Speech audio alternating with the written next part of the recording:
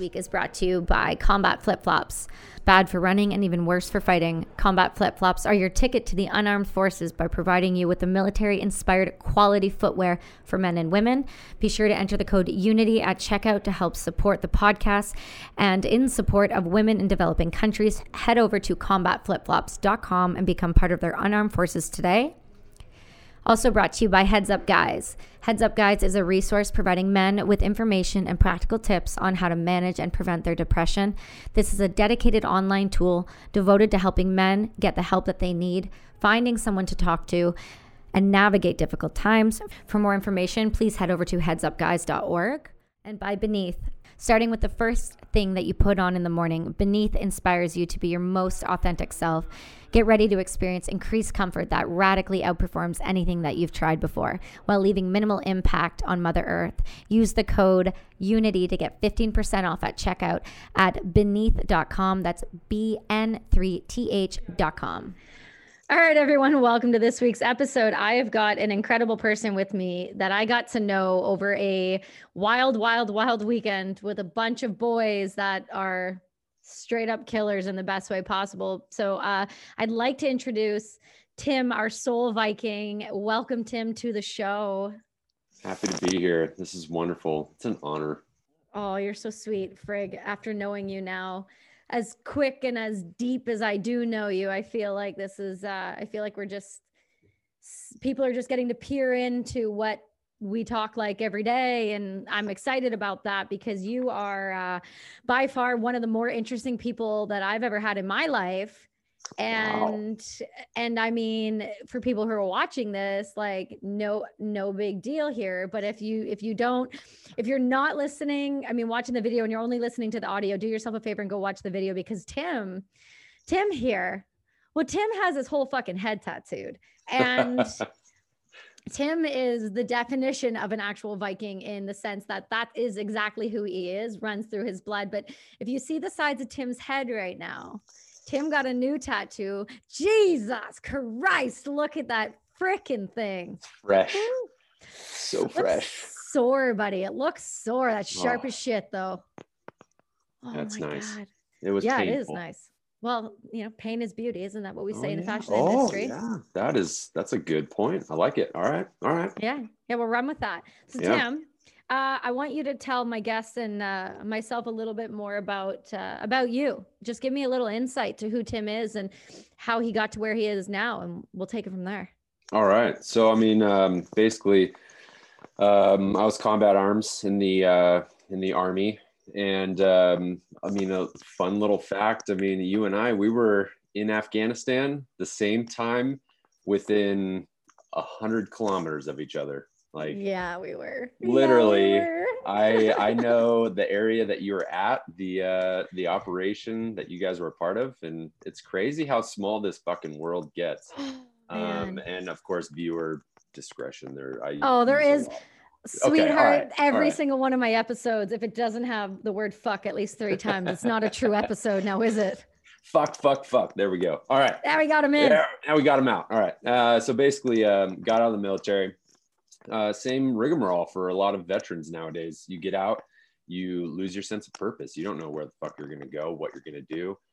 Your skills as combat arms, I mean, putting out a resume, how is that going to compute with a desk job? So basically decided to go back to school.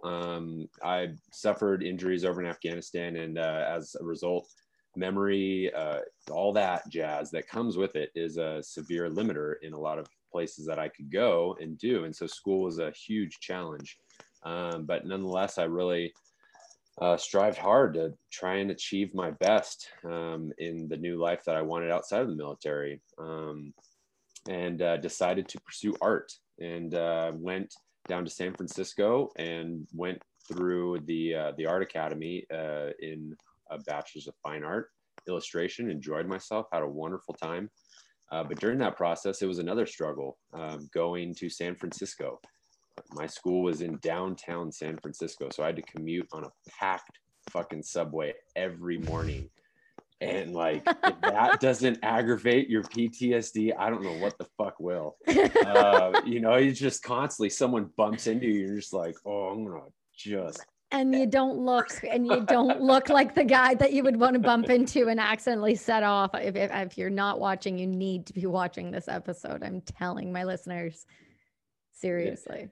It's going to be fun. You know, we're going through the ringers of how to pull yourself out of the mud. Like right now, we're kind of feeling we're in the mud, a little foggy, just not really in the hype of, you know, making sure the listeners get a good episode. But at the same time, that's daily life. We got to learn how to get out of that mud, whether it's meditation, you know, yoga, exercise, a lot of physical fitness, get that blood pumping. To me, that's what really helped pull me out of that funk was physical exercise. And while I was in San Francisco, I decided to compete in an Ironman, and I had never done a triathlon in my entire life. I called my brother. I'm like, hey man, I want to fucking do this Ironman. He's like, you know what this is, right? I'm like, yep. He's like, have you ever done one? I'm like, nope. Have you? He's like, nope. All right. So let's do it. I signed up for the Ironman without ever having completed a single triathlon. Ridden a few bikes, had a little chintzy road bike that I rode around now and then. But as far as, you know, getting in the zone for it, I just wanted that challenge that would really destroy me. Like I wanted to get back to that feeling in the military, you know, where you're getting pushed to your utter limits. And I really missed that. And I found that in physical sports, and especially not being in a team sport anymore, it's really hard. And so, you know, triathlons, it's a single sport, yet you're surrounded by a bunch of people that are just, man, it's like a family you've never thought you had. And so a lot of people cheering each other on, you know, giving words of encouragement. At the same time, you can just have freedom to be like, fuck you. Like, I'm in the zone right now. I'm in the pain cave. And so it just kind of, it clicked for me. And so I really started training for that and decided to do the Ironman Tahoe, which arguably, I will argue this, is one of the hardest Ironmans in the world because of the elevation and the elevation gain that you're at. And so, oh man, did I get my ass kicked. But I finished it and did it in a very respectable time. Nothing competitive, not even fucking close. But to me, it was a success. And so that kind of put me on the path of getting out of that funk and really started diving into meditation and yoga. And so this was back in 2015, and that put me on the path of understanding that spiritual side of what it's like to combine that with your physical fitness. And that's a huge part, I think, in you know, how to become a whole person and to combat PTSD, because you can't just work on physical fitness. You have to learn how to dive into those deep, dark places and understand who the fuck you are. So that is kind of like the basis of like me in a nutshell. I mean, I gotta ask though. I mean, when you decided to join the military, how old were you? I was 21. Okay, so you weren't straight out of high school. You weren't recruited like one of those Marines where you know the guy shows up in the parking lot and he's like, "I want you," and you're like, "I don't want to be you. I don't want to be the guy you're pointing at." That wasn't you. You didn't have to go through that whole situation.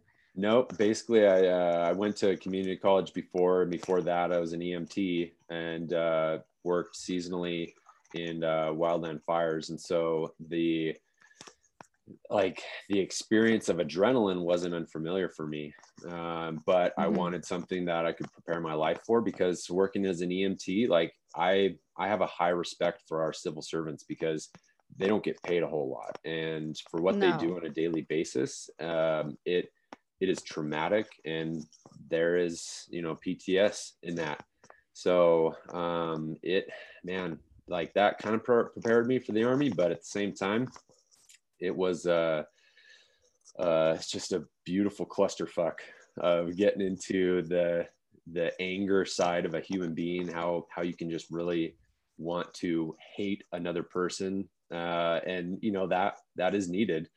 And you know, our buddy Griff, he likes to use the methodology, I'd rather be a warrior in a garden than a gardener in war. Oh, so, you're gonna die. You're going to die. You're going to die for sure. You're going to die. That's what's going to happen to you.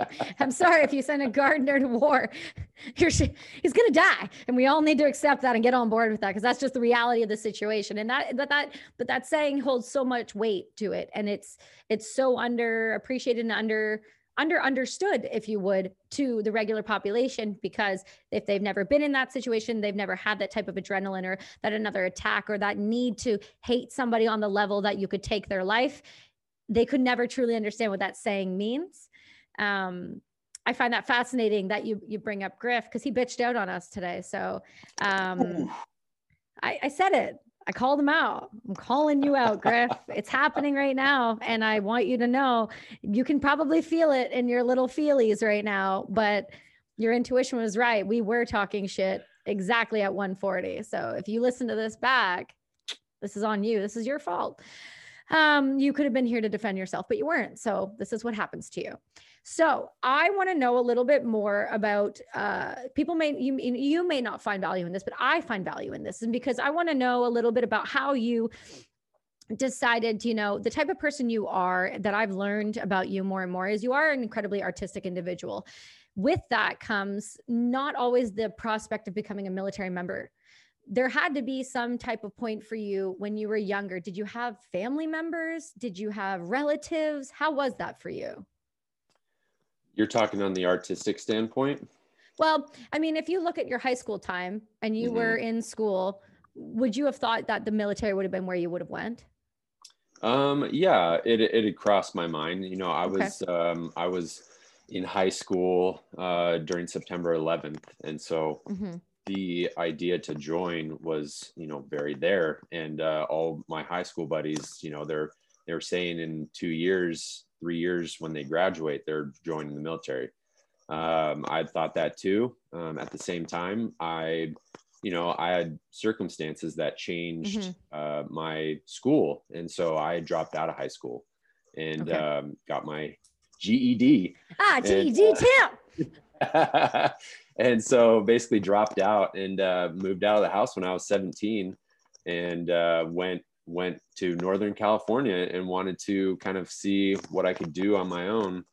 And that's kind of why it took me so long to join the military, is because I was doing some fun stuff and enjoying my life, traveling, going to Japan, South America, just enjoying the fruits of being able to travel.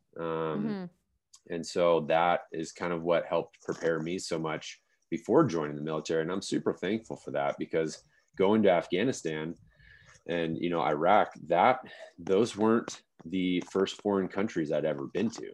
So for me, that was just kind of, it wasn't a culture shock. At the same time, it fucking was. I mean, you're going into a combat zone that is just like, it's not something that you would expect would be your first foreign country you visit. So I think a lot of these kids who join at 18, and that's their first country they ever see, and that can be a mind fuck. Yeah, I understand that. When you talk about traveling when you're younger, it makes a lot of sense to me, joining the military for you, because it's not like you were what's the word I'm looking for here? You weren't a sheltered child. You weren't the type of kid who was told, don't play with guns, or don't hunt, or don't fish, or don't live your life outside. You were always kind of, it sounds like you were slowly integrated with your family without even realizing it into that lifestyle. And with that kind of comes that curiosity of what else is going on. And then that took you to traveling the world and seeing those things.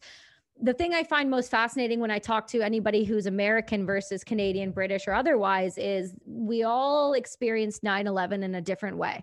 Whether it was watching it on the news, living in the United States, being a part of it, somehow, no matter where you were in this world, 9/11 hit you, whether you liked it or not. It was the one kind of equalizer, whether though it happened in America, we still felt it.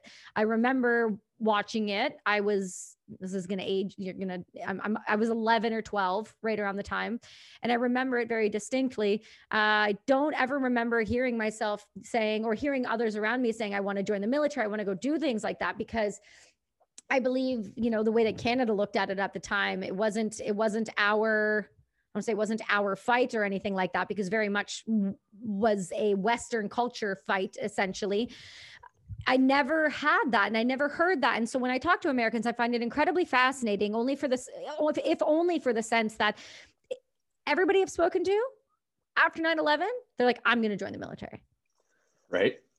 Everybody, everybody. There is no, I don't know that I've talked to one American who has actually served in the military. And when I ask them, why did you join? They're like 9/11. I find that really interesting how that affected the culture and the way that the United States formed over the past 20 years and what that looked like for the industrial complex and how it grew, all because of one singular date. Not to minimize that date by any means, but that one date was so impactful on so many lives, but you don't realize it until later. And hindsight's 2020 when you look back. So I just find that fascinating when you say, a few of my buddies, like in 2-3 years, like they were planned their lives after high school already knowing exactly what they were going to go and do. Right. It's wild. It's so wild to me. So you joined, you became a Marine. Nope. I was Army. I'll let that You were slide. for Army? All right. I thought who was in the group that was a Marine with us? I don't know. Roderick? Was Roderick the Marine? No, Roderick was Navy. Navy. Oh yeah. Roderick was definitely Navy. Yeah. Armand? Oh yeah, I think he was. Yeah, maybe. We had a Marine. We had a Marine with us, and I don't remember who, but we were chatting about it recently, and I'm like, okay, makes sense. So you did Army, and when you joined Army, what happened after that? Because you didn't just stay regular Pogue Army. So like, hit me with when I joined Army. When you joined Army. You're gonna. Yeah. I'm gonna join Army today. Maybe I'll do Navy tomorrow. It'll really depend on how I feel. The mood, whatever strikes me. This month's flavor. So what did that look like? I joined basically primarily. I joined for the bonus. I got a sizable bonus when I joined, and the GI Bill, that was luring. And I was bored at my job. So like, I would love to say like, yeah, I joined out of patriotic duty. Is like, no, I just wanted to fucking have an adventure, like, and go have some crazy shit go down, and crazy shit went down. So I got my wish, honestly. And everything was hokey pokey, and basically joined as a 13 Fox, which is a forward observer artillery, and the artillery side of it. And my time was spent enjoying and learning all kinds of different fun ways to fuck people up. So that like it's cliche, but as a combat arms, it's like as a combat arms, or someone who's like, what's your specialty? It's so number one, my specialty is to fucking kill the enemy. Fuck around and find out. Fuck around and find out. So the whole thing with me was going through Joint Tactical Operation Controller, and that is working with air assets. And then when I went over to Afghanistan, the fun was in regards to climbing a bunch of hills, sitting on a hill, and doing air assets for movements, infantry, the Cav Scouts, and a few other operations. Worked with Canadian forces and British forces, German. So like the whole getting to know foreign countries was pretty spectacular. I spent a bunch of week with fucking Canadians on this shitty. You poor soul. I know. They were fun though, man. I loved them. It was great. They had scorpion fights, and they were we're smart individuals. Oh yeah, they didn't have any Timmies though, so that was a bummer. Well, it's because you weren't fucking, you were too busy not being at CAF, like twiddling your thumbs. They had the Tim Hortons at CAF in Canada. Oh, I know, right? When I first got there, I sent a email to my brother-in-law. He's Canadian. He's a newfie. So oh yeah, that's right. I sent an email. I'm like, dude, there's a fucking Tim Hortons here. He's probably really? But those people, it's so funny because I actually found out about that program because I wanted to know, like, how does one who works at Tim Hortons be like, I'm gonna fuck off and go work in a sea can for like 6 months. They straight up did similar long tours as the rest of the Canadians. Like they would go for 6 months, and that's oh yeah, like they were legit. Damn. Same with like yeah, they straight up did donut tours. It was amazing. And then they had to go to, they dealt with like, they would go to the ramp ceremonies and they would work, and then they went on HLTA, which is the break. Wow. They would go on their break, and it was like the tiniest Tim Hortons I've ever seen. It was in a shipping container that was modded out, and they sold donuts and coffee, and that was straight up it. But I remember it because I got to go to it one time, and the donuts were sold out, and I don't even like the coffee from there, so I can't even pretend like I enjoyed it. But I do remember there was right along the boardwalk, there was a coffee tea shop there too, and I remember it was a completely different sort of thing. I went there a lot because they had a lot of tea.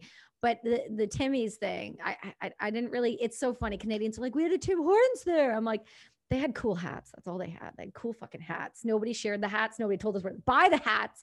But if you get one of the Tim Hortons Afghanistan hats and somebody has one out there, I want one sent to me because I tried to get one and I couldn't even get one. So is it still there? Jesus. I don't know. I mean, what's going on in Kandahar? That's a good question. Kandahar is still operational. I mean, it's a major logistics point. So, I mean, there's Kandahar in Kabul. So those are kind of the two major air bases. I mean, you were there. So you were there in 2009. So I was there in 2009, obviously. And I think I got there in April.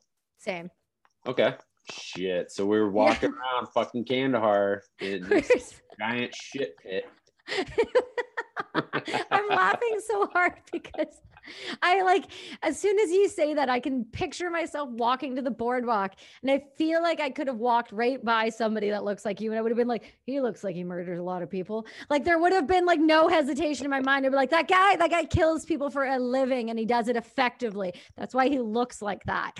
But then I'm starting to realize very slowly that there are so many of you terrifying looking American murderers, and not American murderers, but they murder people that just weren't Americans. You get it. You know how it is. That's fine. Okay. That's right. It happens. All right. Yeah, that's right. You heard me. I went there. I mean, you know me though. Like if you become my friend, I am. You go hard. I'm a giant teddy bear, and I love you to the world. And so you are. That's the other thing. If you fuck with my family, I'm gonna bite your throat out with my teeth. And and I'll be honest, I witnessed something that made me never question that in Tim for my whole life being. I witnessed something, heard something come out of Tim in a situation that we were in that made me legitimately question whether or not he could be a calm, loving human being, because it was the most terrifying noises I've ever heard come out of a person. It was horrific. Scared the shit out of me. Jesus. Hey, Tim, how you doing? Not good. Okay, buddy. That's a conversation for a different time. But that's what I mean. You have such a loving capacity, and you have such a kind soul, and that does come through. But you do also have the switch that flips, and that's where you become the warfighter that you are. When you deployed, was it Iraq first or was it Afghanistan? How did that work for you? So I did 3 months in Iraq, and then did 16 months in Afghanistan. When you do your tours like that, do you do all of them in succession? So Afghanistan, the whole tour, you didn't do a break in between? Did you do HLTA? Is it split up into 2 tours? How's that work? Yeah, so it's technically split up. And the idea, so the whole concept was just like security and like redistribution in Iraq. And that was just kind of an interesting time. Not really something that a lot of people really talk about when, everything's dialing down in that foreign country, where, dudes who are very close friend of mine, they were in Iraq when shit was hitting the fan. And that I feel is probably the same situation for other guys who were probably in Afghanistan. I mean, last year or the year before, we still have people there. So, but it's all just kind of you're just kind of tending to the bases and making sure that there's security. Certain missions are still going down. But I mean, at the same time, you aren't really in that, like, the whole comparison side of it. I feel it can kind of chop the legs out from a lot of veterans. I mean, we can kind of switch gears on the same side of this. Talking with a lot of the VFW guys here, Veterans of Foreign War, does Canada have that? Not that I know. I mean, I'm sure we do. It's not like I would know, to be honest. Out here, especially on the West Coast of Canada, I find we have a very small group of, I mean, at least I've noticed that it's a lot smaller group of veterans out here that I find that actually hang out together and do those types of things together. Back east in Canada is where you really start to get into, like, the guys on the hill. You get into where more of the combat arms ranges are at, and you get into more of the, Petawawa, Vakietse, the larger combat forces bases. So I don't chat with and or see those type of people as much as I would if I lived back east. So I don't actually know the answer to that, to be honest with you. I mean, yeah. So then it goes back to the whole concept of, support and combat. There at the VFW, there's a lot of guys who weren't in wartime, but they were deployed to a foreign conflict. And so there is that, they don't feel like they can talk to a lot of these younger guys who are in Afghanistan and Iraq because a lot of shit went down. But at the same time, there's a lot of other veterans, in like group meetings that they were support. They could be derogatory, whatever. I mean, I use the word pogue, whatever your personal. Technically, I'm a pogue because I'm not a grunt. So, like, whatever. It is what it is, but the support side of it, it's important. And a lot of those guys, I've talked with a lot of people about this because I feel like there is an aspect of post-traumatic stress that happens when your buddies who you're connected with or you're hanging out with on base go out on mission and then they end up getting fucked up and you can't do a damn thing. Like, you're helpless. And so that side of traumatic stress, I think, is very important, even though they didn't see combat. To me, like, honestly, like, combat was, I'm not saying easy, but it felt great. Like, I loved it. I hear you. For me, like, I do have dreams and occasional nightmares and a lot of stuff that comes with that. But I look back on it when, constantly looking inwards and like meditation and yoga, I constantly look back at that. And for a long time outside of the military, man, I'm going to be fucking like going all over the place, but whatever, noggin toboggan injuries and shit. The idea with going into combat, that level of operating, you're hitting 100%. You're flying at 35,000 feet, whatever the analogy people use nowadays. But you're switched on and you're able to go into a type of world that isn't commonly seen. And it's beautiful. It's fucking crazy and disgusting, but at the same time, that kind of operation is something of beauty that I think a lot of veterans who do go into combat strive, they constantly look for it outside of the military. I mean, I did when I got out. I'm sure you did. Like, you're looking for that next adrenaline, but at the same time, it's not necessarily the adrenaline that we need to be seeking after. We need to be seeking after that operating, that switched on, where you can work in a chaotic environment without having to lag. So God damn it. No, it's okay. I got you. The thing with, right. So I was going to say your mic's picking up a little picking up a little interference, but I'll just throw that at you.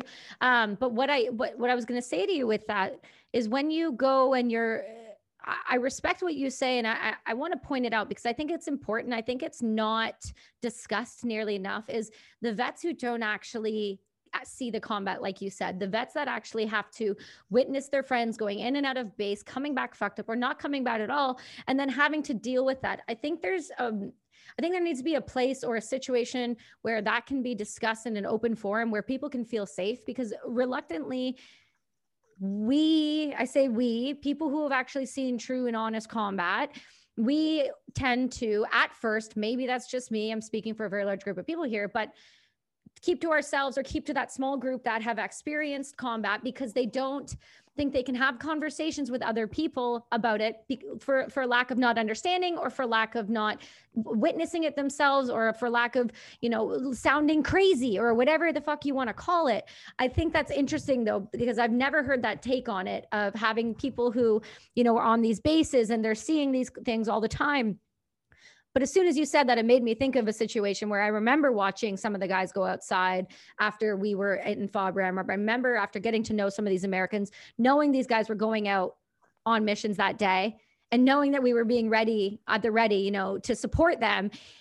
And I never thought about it, but it's incredibly intimidating. It's incredibly difficult to really, truly wrap your head around. People that you are seeing in the morning, you may never see again. Nighttime comes. That's traumatic on its own. That's just something on its own. And so I respect that you bring that up. And I'm glad that you bring that up because I think that I've never actually heard that discussed. Yeah, it needs to be because it's creating a huge separation and honestly making a lot of post-traumatic stress symptoms worse for some people, that isolation. Because they don't feel like they can connect, but they're like, why do I feel this way? I'm feeling this way. So someone telling me that I'm not a combat individual and I never seen combat, but I was deployed on a base, as a mechanic or supporting logistically, they feel like, they're having their legs taken out from them under them because they weren't in combat. But at the same time, like you were there, you were supporting those individuals. I don't care who says what, like, I'll go toe to toe with them. The combat arms would not be able to do the job without logistics. It just wouldn't happen. Well, it's common sense. If you think about it, these are the people that order. It's like, hi, somebody forgot to order your rounds. Oh, yeah. Okay. So now what do I do? You just fight him with your fist and see how it goes. Yeah. We'll just play it out, we'll play this one by ear and see how it turns out. Yeah. So any of those like keyboard warrior fucks, if you guys wanted to say otherwise, Kelsey can give you my number, address, and you can come in. I'll fucking fight you. And then he'll fight you. Speaking of fight you, let's get into this part. Oh, shit. Yes, buddy. Yes, buddy. We're getting into this. We're doing it. We're there. We're here. Welcome to the fucking Thunderdome. All right. Why do you want to fight the QAnon shaman so bad? Please tell me what the fuck is going on with this. Griff hit me with this. He goes, listen, Tim wants to fight the guy who took over the Capitol because he's a fake fucking Viking. And then he goes, we're going to talk about it. And then that's all I was given. So please tell me what is going on here. I don't like him. I don't like him as a person. I don't know him, but I don't like him. I would love to have a friendly bout, in a ring, whatever. Let's go 1990s MMA style. You bring whatever, skill or style of fighting you want to the table, and we'll go from there. I think honestly he's a fucking poser. Okay. Yeah, like plain and simple. Like he put on this weird headdress that a couple of my buddies, they've looked into it and they're like, this is totally inaccurate and also like culturally inappropriate. Like wrong. You can't appropriate culture like that. You just can't. Like, so in my opinion, like he's the QAnon shaman, and whatever type of shaman he is, like, what are you, the shaman for meth heads, man? Like, fuck. The whole idea of him, how he spoke in like interviews and the photos he took, and also his Google bio, like you've looked at it, eh? It's just ridiculous. I'm like, I don't want to go into it, but I do want to. I want to go into it. No, okay, I want to go into it. I never said that you could stop. I need to let you know right now that it is happening. I need to know about it. And I want everybody listening to know about the fact that you're going to fight the QAnon shaman. So please go ahead. Like, I mean, whether or not he wants to, he was arrested. Whatever that happens. You go and storm the Capitol, you're going to get arrested, whether you leave and go to your home and you're eating your fucking TV dinner and they bust down your door and take you to jail. Like, you're going to jail. Yeah. And while he was in jail, he wanted an organic shaman diet. It's like, what the fuck is that, man? Like, we've met shamans in what we've done, and they don't say they're fucking shamans because they let their work and everything else speak for itself. They don't have to advertise that they're a shaman. And that's another thing that's wrong in the culture of spirituality. Some self-help motherfucker that goes about, toting that they're a shaman. It's like, oh, okay, like, where did you get this credential from? May I see your long list of accolades that declares you as a fucking shaman? It irks me because that's a sacred fucking title, and It is. that for it to be bastardized like it was, to me, is like, okay, yeah, like I would love to get in the ring with him and put his ego in check. Okay, so there's something to be said for the guys that we have all served alongside, and there's something to be said for people like this guy. When you are a legit, I'm trying so This guy. hard. This fucking guy. This fucking guy. Yeah, when you're a legitimate war fighter, when you are a legitimate human being who has seen and or not saying you have, but taken other people off the face of this earth, you do not fuck with those people. And the fact of the matter is, this guy is trying to represent himself as someone that he is not in order to gain fame and fortune. And for people like you and I and the group that we kind of associate with, when you call yourself a shaman and when you sit there and storm the Capitol and then also have a ton of uneducated veterans around you, it makes the rest of us look like a bunch of fucking idiots. When I say I go somewhere to see a shaman and then this fucking guy goes, I'm a shaman, that makes me look batshit crazy. Yep. I'm not into it. No, I'm not into it. No, so that needs to be put in check. Like that, like I'm a quiet person. I live on a farm. I am a farmer. And an artist. So for me, like, I find peace in, being like in the solitude of things. And I'm not an isolated individual, but when something like this comes about, that's going down. That's when the individuals need to come out and be like, all right, you need to get in check now. I mean, this is not okay. No. And so this is what I want to be clear on. All right. They have the right and the freedom to storm the fucking Capitol. I mean, that's America. It is, yes. You have the right to fucking do that. You're going to get arrested. But there's going to be consequences to your actions. Of course. And the stupidity that was behind all of that was just, they could have done it a whole lot better. Not storming the Capitol. They could have set up protesting. I mean, there is so much that is good in the world of protesting that brings about a lot of change. We've seen it in history, and they did it right. They did it effectively.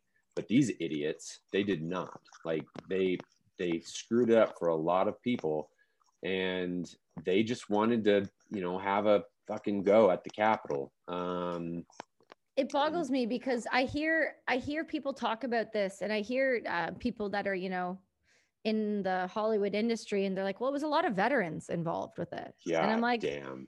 I'm like, well, here, I don't, because you need to tell me how to respond to that, because I am not in your politics enough to know exactly who was there. But what I do know is one bad act it should not be what the rest of us are being judged off of, especially when the word veteran is a word that every country uses for a military member who has served.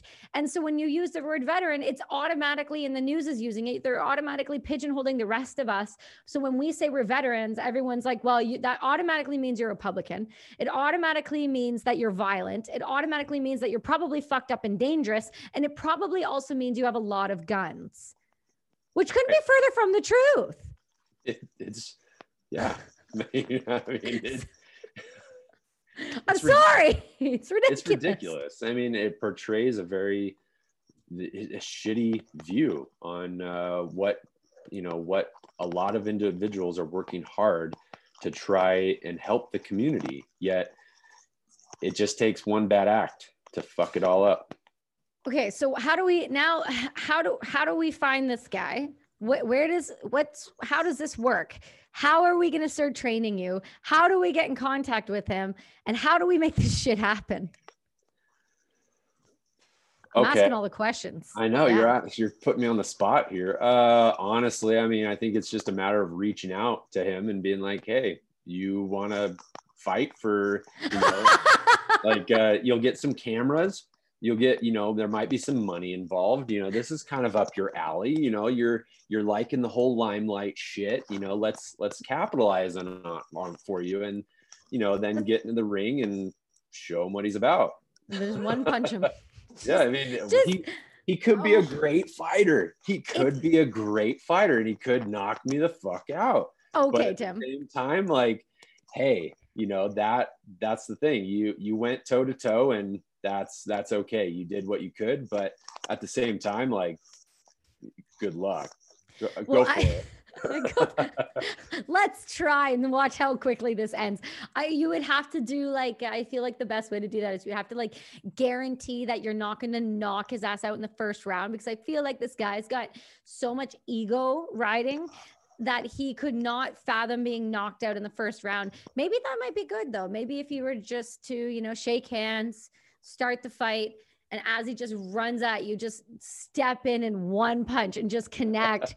Just don't break a sweat. Don't even barely move. Just stand there. Nothing to say other than you've done this to yourself. You've put yourself in this position. I'm not advocating for large scale violence towards this guy, but what I am saying is I don't appreciate someone who goes out, says they're attached to a community that I'm attached to, and then has the audacity to claim that they are something as important, spiritual, or recognized as a shaman. Because you and I both know, and if our listeners don't know, just do yourself a favor and watch the song that calls you home. That'll shock you. That'll break your fucking brain. Then you'll understand. But that's what I'm saying, to be able to sit there and say that you're somebody like that in such a public forum on all of these large scale news, all these large scale news channels that go all around the world. That is the perception of what, like, America is right now. Is that guy standing there with his fucking flag and a stupid hat thinking that is okay. And none of that, not one thing of that was okay. Not one part of that situation was okay. I do agree. Yeah, there's an agreement there. I do agree that something needed to give, but that was not the way to do it. Correct. I do. I agree with you on that. You concur? Yeah, I concur. I concur. I mean, that's the other thing. In the military, you settled your beef with someone by, getting in a ring and grappling, doing combatives. Like, you had beef with someone, you would roll. And just handle it. You handle your business on the mat.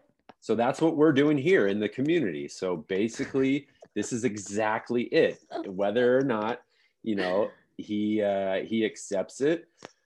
If he doesn't accept it, do we just keep going at him? Do we just keep going at? I mean, I think so, because he wanted the attention, and now he's got the attention. But he's got it from the wrong people. And he's got the attention from the guys you don't. Okay, Mr. QAnon man, let me just say this real quick. You've got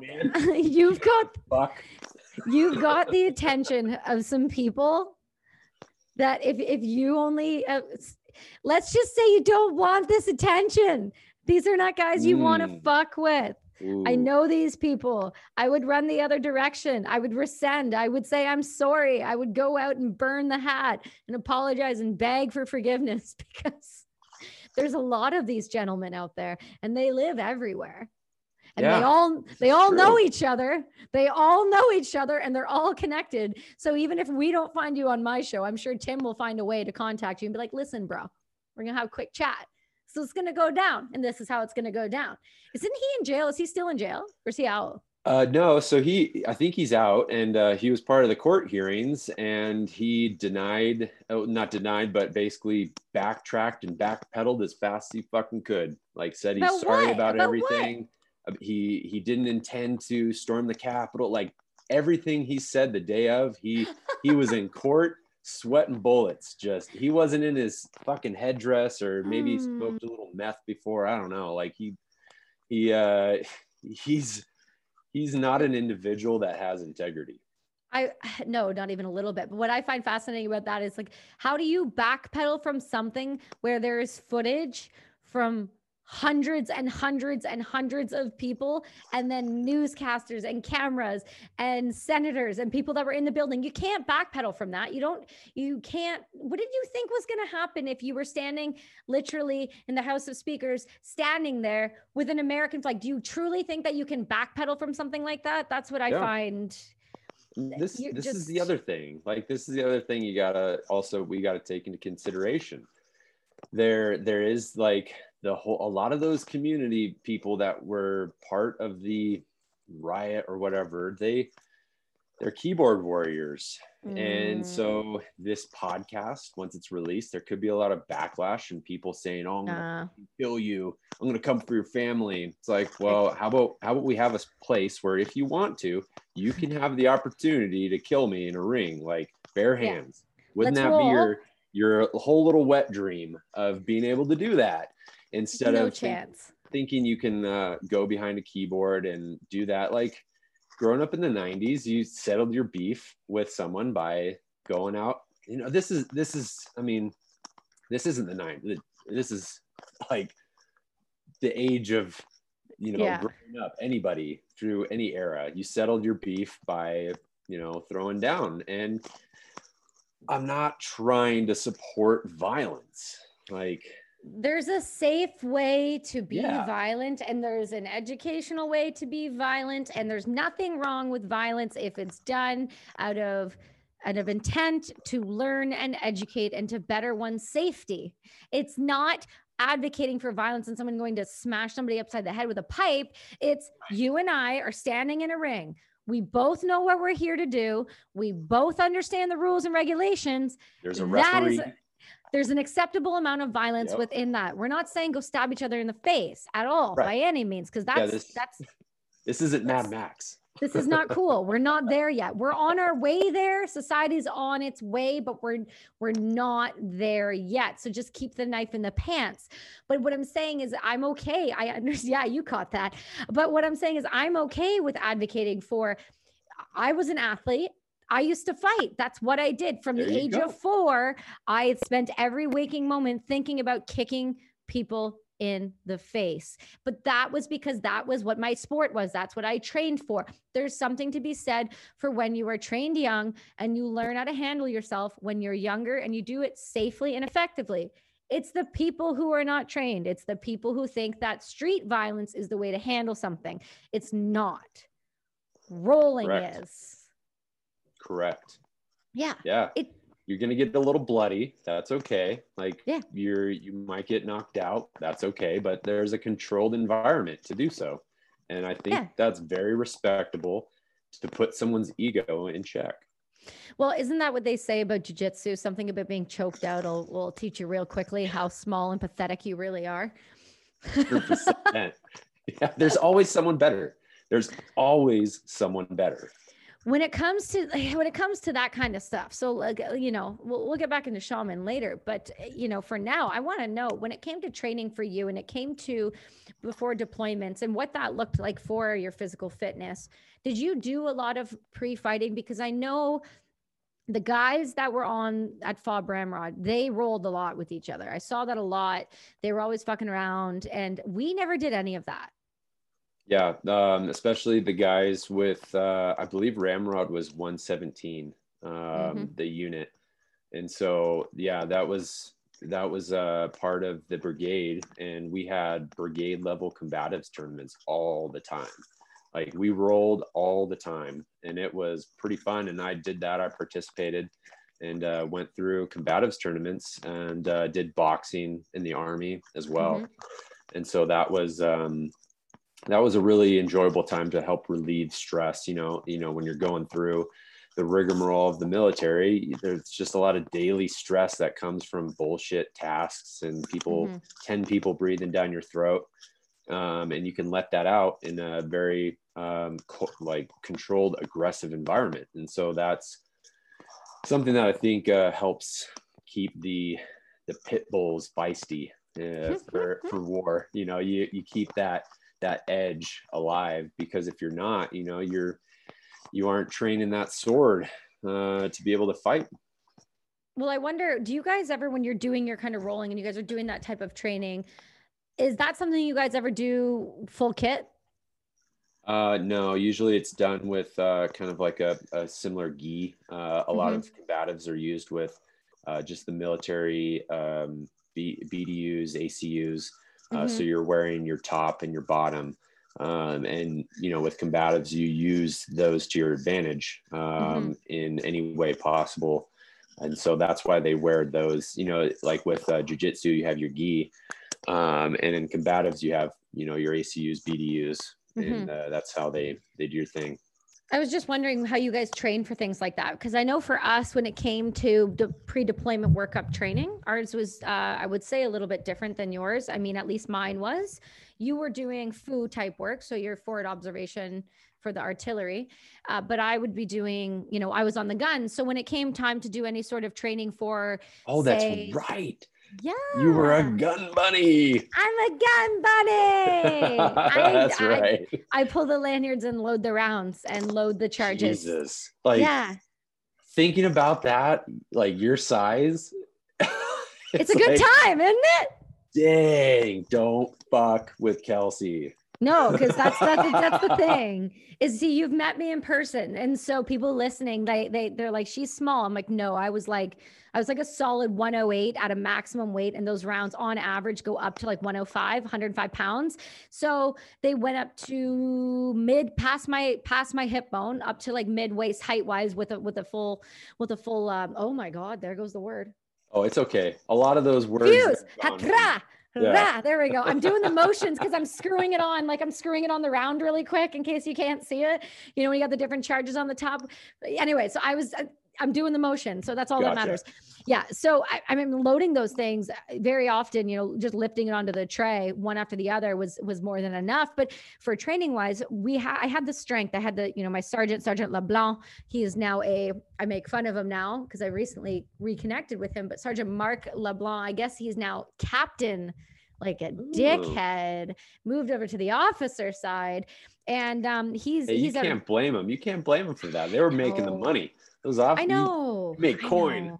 I know. And he got to a warrant officer in the artillery. So I will, I'll give him that. But he was physically fit and he kept us and he trained us. So on when we did workup training, I remember we went down to Texas and we shot live fire down there, but there was, we got like a day off. And I remember him being like, yeah, let me try this. We're going to get the day off and we're going to climb the mountain, because we cannot get soft.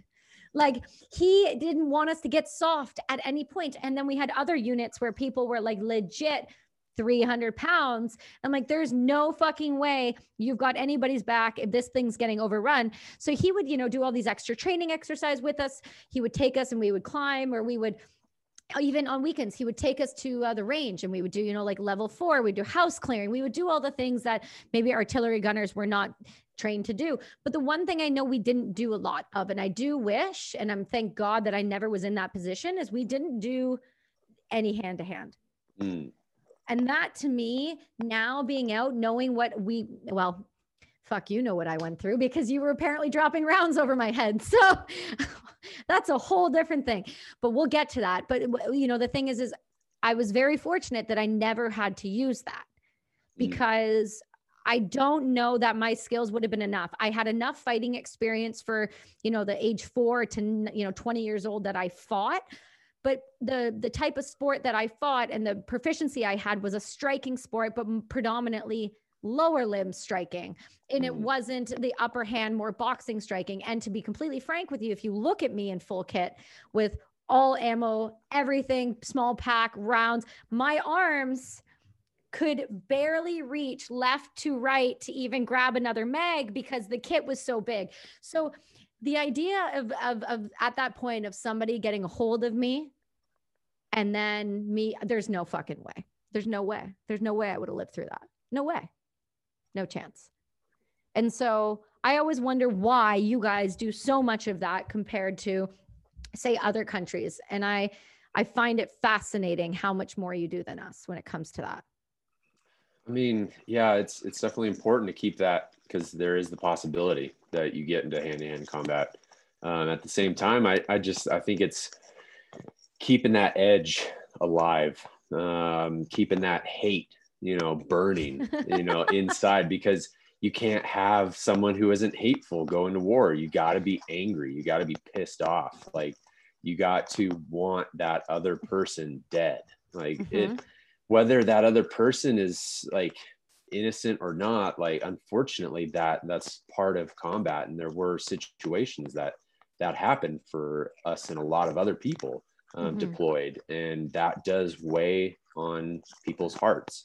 Of course. At the same time, it's more of a, I mean, I've been trying to delve into that, of the existence of war and when you're over there, because it feels like a dream state. Like, it feels like an alternate reality. And honestly, it very well could be, like, because you come back and a lot of the time you're reminiscing, and you'll drink, and then shit will start popping back off, and start remembering it. But then as time goes on, that starts to fade, and the specifics and details and all of that, it starts to fade more and more, which I think that's just as time goes on, you forget. But on the other hand, being over there, it's a whole nother reality. I mean, this isn't something that a lot of people at home understand, but the individuals who are over there, it's like you're in a different plane of existence. So that's kind of fascinating to me, and what I've been delving in the the spiritual practice of what we're trying to achieve now as enlightened warriors, or whatever. That sounds like fucking, like, I'm an enlightened warrior for like, I'm that's the other thing. Like, I apologize if I offend any Christians. I have, my wife's Christian, but you're not offending anybody. I was born and raised and had it shoved down my throat just as much. So there's no offense here. Yeah, I believe there's gods and goddesses and all that jazz. That's great, but at the same time, the alternate planes do exist, whether we want to believe it or not. And that's an important side that we kind of need to start taking into consideration when we're healing from traumatic events in war. Well, we talked about that. You and I talked about that briefly when I first met you, and I kind of let you into how I felt about some things. And the way you and I met was incredibly serendipitous. And that was in the way that I met Griff. And, he kind of brought me into this. Feel very privileged to be brought into this, tight knit group of people. But one of the things I did learn, and it was kind of explained to me, was I was having discussions with you guys about a lot of guilt I was going through and a lot of things I was feeling bad about, things that I had done overseas. And I remember the redheaded stepchild of the group looking at me and saying, don't fucking feel bad. If they got a hold of you, the shit they would have done to you would have fucking made your nightmares look like, kids play. So don't feel bad because you were in a situation. And I just remember looking at him and then going, oh yeah, that's what you used to do. Never mind. You fucking understand because you fucking did it so much. And so he explained that to me, and that helped me understand, I only saw so much over there, and the stuff that I saw was horrific, like so many of us, but I never did see the other side of what it's like to actually be, a military member and be taken, and what that looks like and what they're going to do to you. So I understand a little bit more now after spending the time with you guys. I don't have to feel guilty about what I did, because it was the only way that I could survive in that situation. And that's totally okay. And then it comes down to finding the ways to deal with that guilt and how to handle that. And then what that comes down to is finding finding the right treatments or finding the right situations, the right groups of people. And I feel like and you know this, I finally found that, but it wasn't through traditional ways. It wasn't through traditional measures, medicine and things like that. It was with other things that involve alternate planes and energies and things like that. And along those, and what I found the most wild to me was in 10 years of doing treatment after treatment after treatment, medication after medication, it took one weekend doing something really fucking out of my comfort zone. And that changed the game.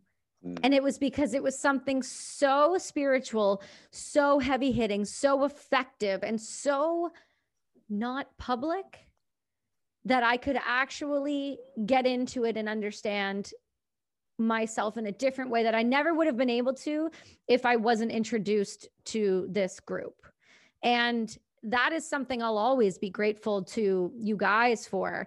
But what I want for, what I hope for the moving forward of the veteran community is the understanding that when somebody talks about, something to do with like a type of religion. So like you say, energies on different planes and gods and goddess. And there is, I don't believe that you even need to say, I'm sorry if I'm offending one, because I don't really truly believe that there is a way to offend somebody if you're coming at it from a healthy, loving, light, and just wanting to help perspective. You're not trying to harm anyone. You're not trying to be offensive to anyone. But what you are also trying to say is that there's so much more out there for us than what the traditional means we've been told are, that can help our community in a way that we never fathomed before. We could never understand.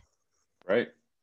Yeah. I So mean, shit, we can open up a slight can of worms here on that. Like, all right, so let's go into some Viking understanding. All right. I'm into it. So think about like Vikings, they constantly warred and they loved battle and they went for battle and they came home back to their families. They were farmers, metal workers, artists. They were normal people, yet they went off to war and pillaged and plundered and did their whole thing. But at the same time, why were they so easy to come back into the society of just farming and peace and what they were doing? It's primarily because they had their tribe. I mean, this goes through a lot of other ancient cultures. They had their tribe, and their tribe was familiar and understanding of it, but they also had a very strong spiritual connection to nature, individuals, different planes of existence, the heavens, all of that. They had a belief that when they were going to war, that was with them. They were on that, plane of existence. And when they died, they'd go to Valhalla, or when Native Americans died, they'd go up to the, Tonka. I know what you're talking about. Yeah. Oh man. It's okay. Let's just say they go where they go. Yeah. They go where they go today. We'll leave it there. I think it's Minnetonka. Anyways. But I'm going to correct that. So if anybody finds it and wants to correct me, please correct me, because they will. Don't worry. They will. Don't worry. They will. And the idea of it was they were in that warring state, and they were, killing motherfuckers and taking lives, bloody, aggressive, but they were in that spiritual like existence. And, you look at the Knights Templar, they did the same thing. They felt like God was with them. Christianity was behind them as a whole, warring against an individual. And so the whole concept, I think now when we're going to war, it's like, well, who the fuck is with me now? Like, like we don't have that anymore. It's been disconnected, and even more so disconnected because our families and our culture behind, they're nice and comfy at home while we're over there in that shitty situation. But that's where we have our tribe right now that you are talking about, that we're forming, that a lot of veterans need to start getting on board with. I think there's this idea, a lot of our veteran community, especially in the United States, and this could, like I said, I'm just coming at it from the limited education that I have. So again, I'm fine with being corrected. The United States has at least in the Southern, very, very Catholic Christian outlook in the way that their religion is set. And so I feel like a lot of the gentlemen that I got to talk with and sit with and work with that were American were very Christian, very Catholic, very God-fearing, and they had that. But then when I started speaking with maybe people from, say, even some people from Canada, they might not have had the deep religious upbringing. Like if you go to the South, like you go to church on Sunday, like you do, what's the Friday? What's the Good Friday? You don't eat, the whole fuck. And my mom is going to punch me right in the face for that. But you have a different way of being. And so when you go overseas, they have that belief that God is with them, that God is with them. But the thing that we haven't touched base on, which I want to kind of brief on, is maybe that's why Afghanistan needs to stop being fucked with, because they have such a strong, deep rooted belief with Allah that they cannot be defeated. Yeah. And they want to die because and they are okay with that. Yeah. How do you beat that? I mean, all we got is the buddy beside us. That's who we're really fighting for over there. I mean, that's all you can comprehend in the moment is the people that you're with day in and day out. That's your tribe and your family that you're willing to die for. Mm-hmm. And I think that's what kept a lot of us going over there in that time frame. And then the disconnect happens because you come back and everybody's experiencing their disconnect from that war, and they're in the realm of McDonald's and cheeseburgers and fucking mundane TV and alcohol and all of this constant, just stimulus that is driving them nuts. And then your buddies start going off to different units and you start becoming more and more isolated, and you don't really want to hang out with the new unit that you're with because, they aren't really, they don't understand where you were at or what you were doing. And then you get out of the military and then you can really be fucking lonely. Yeah, the military, once you're out, it makes, there's something to be said for when you leave a unit and how that works. I briefly had a conversation with Sergeant LeBlanc about this because he said to me, after you went home, we didn't know what happened to you. There was couldn't find me, didn't know what happened to me. What the staff members told him happened to me wasn't actually what was going on. Like there was no understanding. And what he said to me, and we had this discussion, was the guys that were on my gun, we were somewhat tight knit in that sense that was our gun. That was our troop. We slept in the same tent. We did the same workouts. We were all together. But what he realized and explained to them was, when we go back from this, like we're being split up. Nobody's staying in this unit. Nobody's staying in this regiment. We're all being split up. But he had already done deployments. So he knew that. Whereas your first time deployment, I was like not even barely 19 years old. Oh. Yeah, I deployed when I was a baby. And so there was no understanding or even being taught how to deal with separation from the guys that you just went through hell with to coming back to the civilian world. There just isn't a good enough integration program for military when they go from that to civilians. I really do not think there is. And that's my belief only because that's exactly what happened to me. And I can really only judge me and for what I went through. But from what it seems like, there is a massive disconnect when it's time to leave the military to what you do when you get out. And I don't know if you experienced that as well, or that was just me. No, hell yeah. It was a massive disconnect. Huge. Didn't feel like I had a fucking friend. I moved to a totally new town and basically, isolated. And didn't, went to school and was like, all right, I'm just going to knock out the school because that's what you do. And then I'm going to try and find a new job when I get out. And then it's just kind of like, going through the motion, and it just slowly starts deteriorating your self purpose of who you were and what you did, and what the military trained you to become on the good side of things. Like, I think the military for a lot of stuff, like the whole building me up to be as strong of a person as I am today, like that wouldn't have fucking happened without the military. No. So it's, the whole reaching out and trying to find someone is really fucking hard, because if you aren't in a great place, you aren't going to reach out to someone and say you're struggling. I mean, it's not an easy task because, again, ego gets in the way. It likes to fuck with you. It does. And I noticed that when it came to the group that I was introduced to, you guys all seem to, for the most part, have an understanding with one another that if somebody does not call or answer a text for a certain amount of time, there's this understanding that you're going to get in your fucking truck and you're going to drive your ass out there and you're going to make sure that that person is okay. Except for me, because nobody can fucking get to me because I live in Canada. So the best you can do is throw a rock from what they call the pathetic border. So from the ditch, from the legitimate ditch that is our border against Washington, which again, why is it only a ditch? I don't know. Maybe because we trust you guys. Don't. We're shady. Don't come on by and just, drop the shank. Yeah, exactly. Like Griff said to me when I almost couldn't get down there. He goes, we had an exfil plan. Like, who the fuck has an exfil plan? How many friends in your life can you sit there and say somebody would have legitimately got a boat, met me in the middle of the ocean and picked my ass up? Nobody, because only people that have served in the military who have been through serious shit would go that far to help a friend. Nobody else. Most people can't even make coffee appointments and show up on time, let alone answer the phone. It takes a special type of person. It takes a special type of group of people.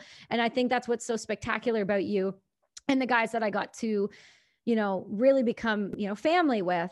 The one thing I just want to touch on before I kick you out is I heard you and met Griff at the Bunker Lab. Oh, yeah. Yeah. So we were chatting about that. And I asked him, I said, how did you meet Tim? Like, what was that like? And he goes, I walked in and, well, Tim was just standing there and it was his bulge. It got me. Oh my God. That motherfucker. I said, are you sure it wasn't was his pants too tight? Was it his ass? He was painting a mural. He was painting a mural. I was like, did you lean over and ask him, will you come paint me? But then I realized Griff would have just raped you. So there would have been no painting. He would have raped you. You could try. That's what Iggy said. You can fucking try. I said that to Iggy the other day, which is another guy you guys are all going to hear from. I said that to him the other day. I said, if you need anything, he goes, no, I'll go live with Griff. And I was like, he's like, but I'm really smooth and soft. So I think that's probably dangerous. I'm like, buddy, you can't do that because bad things will happen to you in the middle of the night. It's just not allowed. Oh my God. It just doesn't go down that way. But listen, I'm obviously having you on again and you know that. Yeah, and we can't fucking end on this. No. But we gotta, but we will. But there is, we've got some crazy stuff to talk about and I'm just going to tease some of it now. Between you and I, we actually went through a very serious operation together and I had no idea until very recently. And I think that's something my listeners are going to be interested to hear. Yep. It's going to be pretty amazing. All right, boys and girls, this has been Tim, our Viking soul warrior, our enlightened warrior, our fucking madman over there with his badass tattoos. Make sure you guys check out the next episode, but we'll chat with you later. See you later.